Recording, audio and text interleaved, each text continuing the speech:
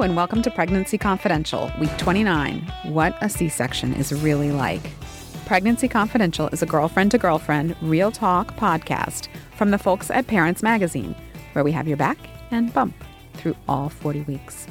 I'm Dana Points. I'm the editor of Parents, and with me today is... I'm Chandra Turner. I'm the executive editor at Parents. And... Diane Dubrovner. I'm the deputy editor of Parents Magazine. And Diane is bravely volunteered to be our C-section case study for today, because I cannot personally speak to a C-section. I didn't have one. I did not either. Last week, we talked about what you can really expect from a natural or unmedicated vaginal birth, but not all births happen that way. So we're going to continue on the path of getting you prepared for your big day and tackle the C-section, what really happens and how you'll recover from the surgery. It's always a good idea to go to birth prepared for anything, because it's really almost impossible to predict how your labor and delivery is going to go down. The good news is if you do have a C-section, we live in a time when you have a very high chance of it going smoothly, and you are going to deliver a bouncing, beautiful, healthy baby quickly and efficiently. And many moms now actually look back on this C-section experience as a positive one. But before we get into it too deeply, let's talk about something a little lighter, which is our favorite topic. How big is your baby this week? At week 29, your baby is the size of, come on, anybody? A butternut squash. We love squash. Butternut squash. Yeah, we've had all different sizes of squash.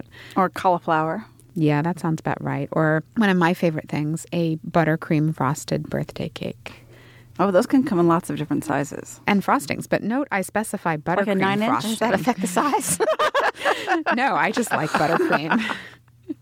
Anyway, if you want more details on what's going on with your baby this week, or even day by day, you can sign up for our daily pregnancy email at parents.com/pregnancydaily, and we'll give you the scoop.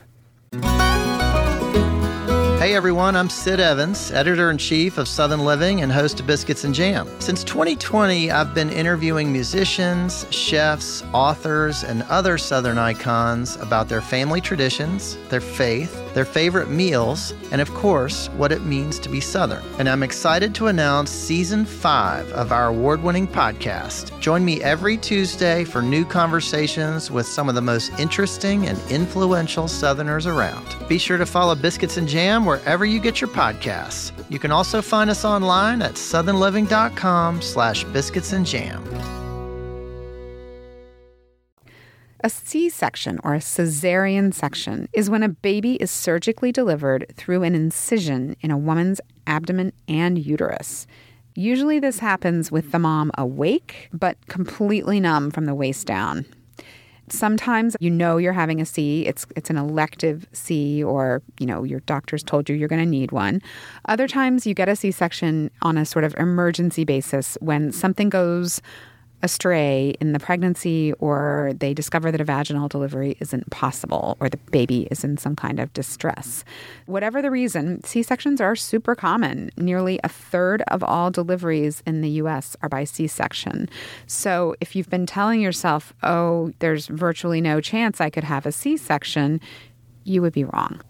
Let's talk about what happens when you have one. I mean, Diane, did you know you were going to have a C-section, or was it... I've had 2 C-sections, and the first one was a surprise, and the second one was expected, but also surprisingly early. With my first daughter, I was 2 weeks late. I was 42 weeks, and I don't even think they let you go 42 weeks anymore. And actually, my father is an OBGYN, and he wasn't practicing obstetrics anymore, and he was saying, give her a C-section, give her a C-section. And my doctor said, every woman deserves the opportunity to go through labor. And so I was induced, and I had this Prostin gel that they put on your cervix first, and I chugged along overnight, and then they gave me Pitocin, and then I went into labor, and then the baby's heart rate went down significantly, and they decided that the baby was in distress.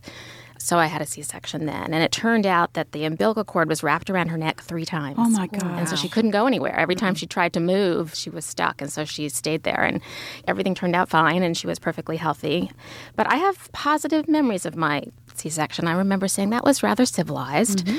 And I didn't go into the process having these idealized vision of what my labor and delivery was going to be like. And the baby was here, and that's really what mattered. And I remember my husband sitting next to me. They put a curtain up sort of right in the middle of your chest, so you can't see any of the operation going on. You could sort of see the doctor and the nurses' heads.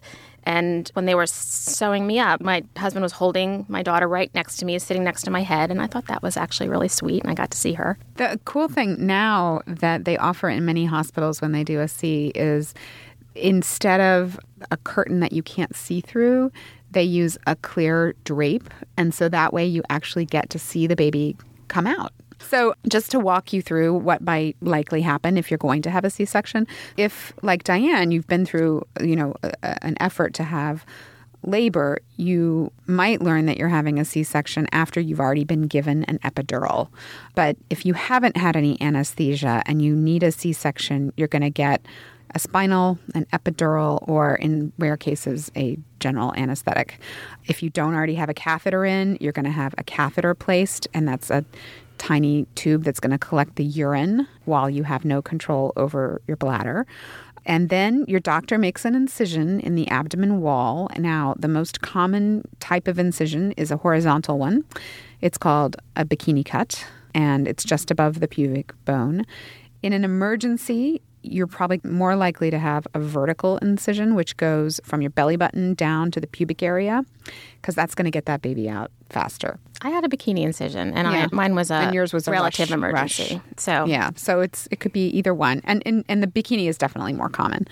So then after they make that external incision, they're going to make an incision in the uterine wall, and the doctor is going to suction out the amniotic fluid and deliver the baby head first, so that the baby's mouth and nose can be cleared, so that it can breathe.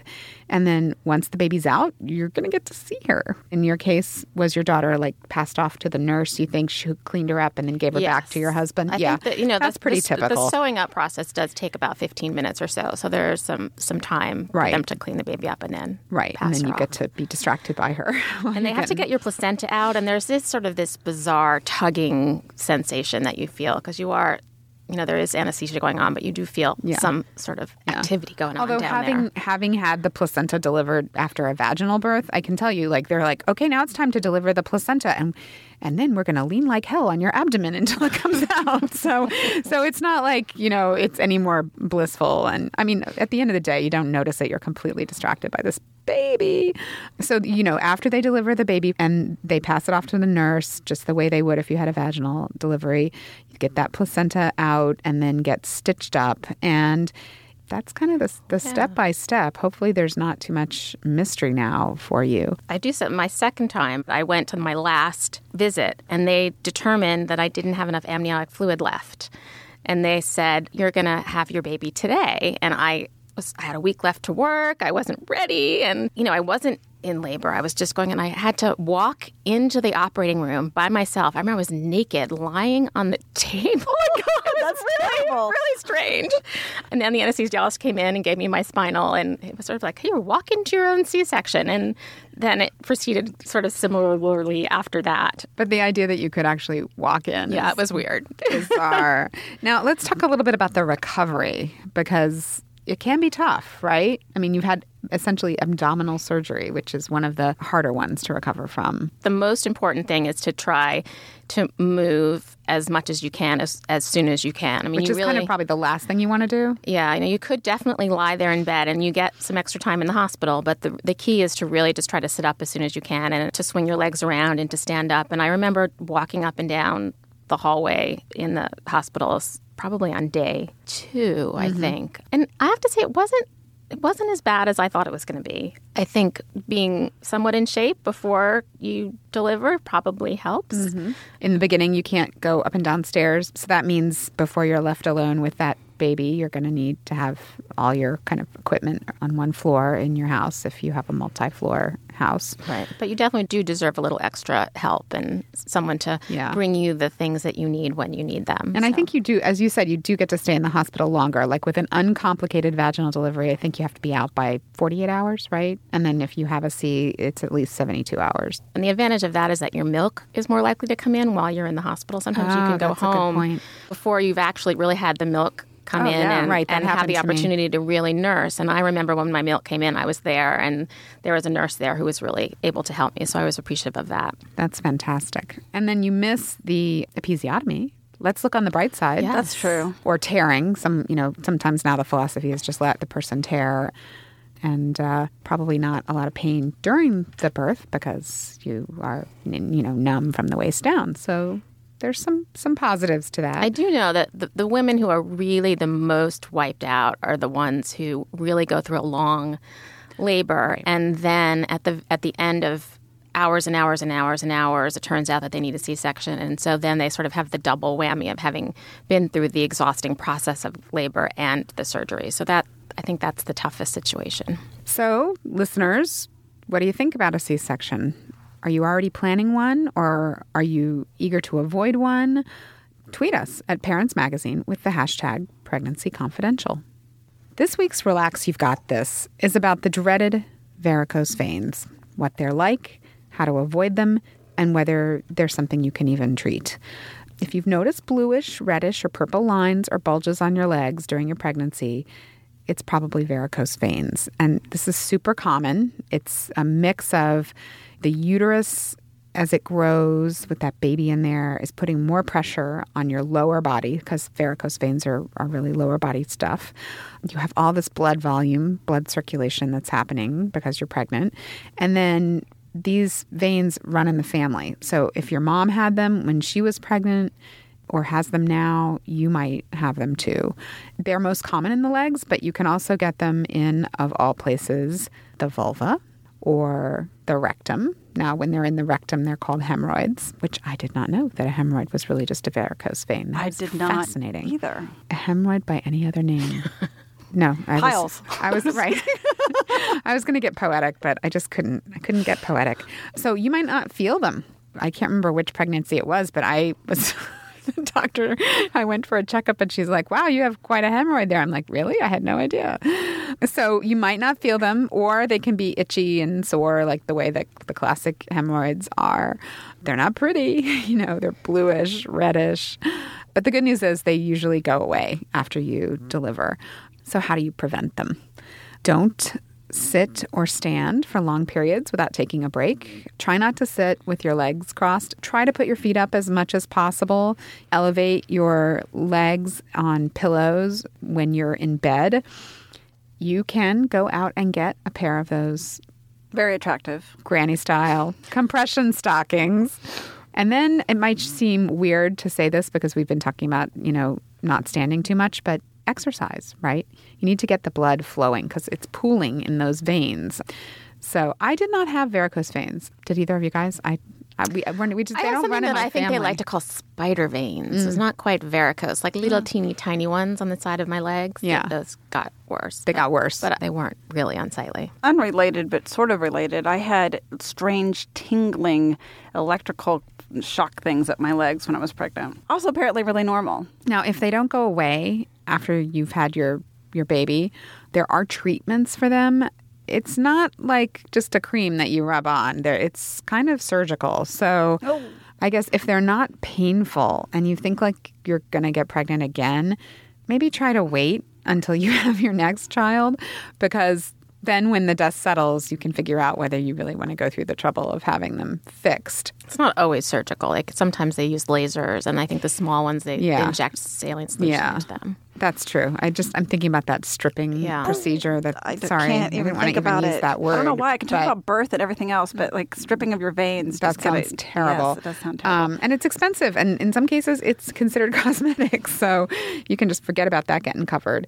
They can be unsightly and they can hurt sometimes, varicose veins. But if it's just during your pregnancy, just wait and see. It might go away all by itself. And it's not super serious. So you can relax. That's it for Pregnancy Confidential for today. Our producer is Sarah Abdurrahman. Thanks also to Laura Mayer and Andy Bowers at Panoply. We hope you'll let us know what you think of the show. Find us on Twitter at Parents Magazine, Facebook at facebook.com/Parents Magazine, or Instagram at, of course, Parents Magazine. And if you like the show, I hope you'll tell a friend and subscribe to us for yourself in iTunes, Stitcher, or your favorite podcast app. Don't forget to leave a rating, because ratings are one way that other people learn about us, and we want to reach them. Unlike other podcasts, you don't need to wait a week for the next episode. If you want to take a look at what might be right around the corner in the next few weeks, go ahead, listen right now.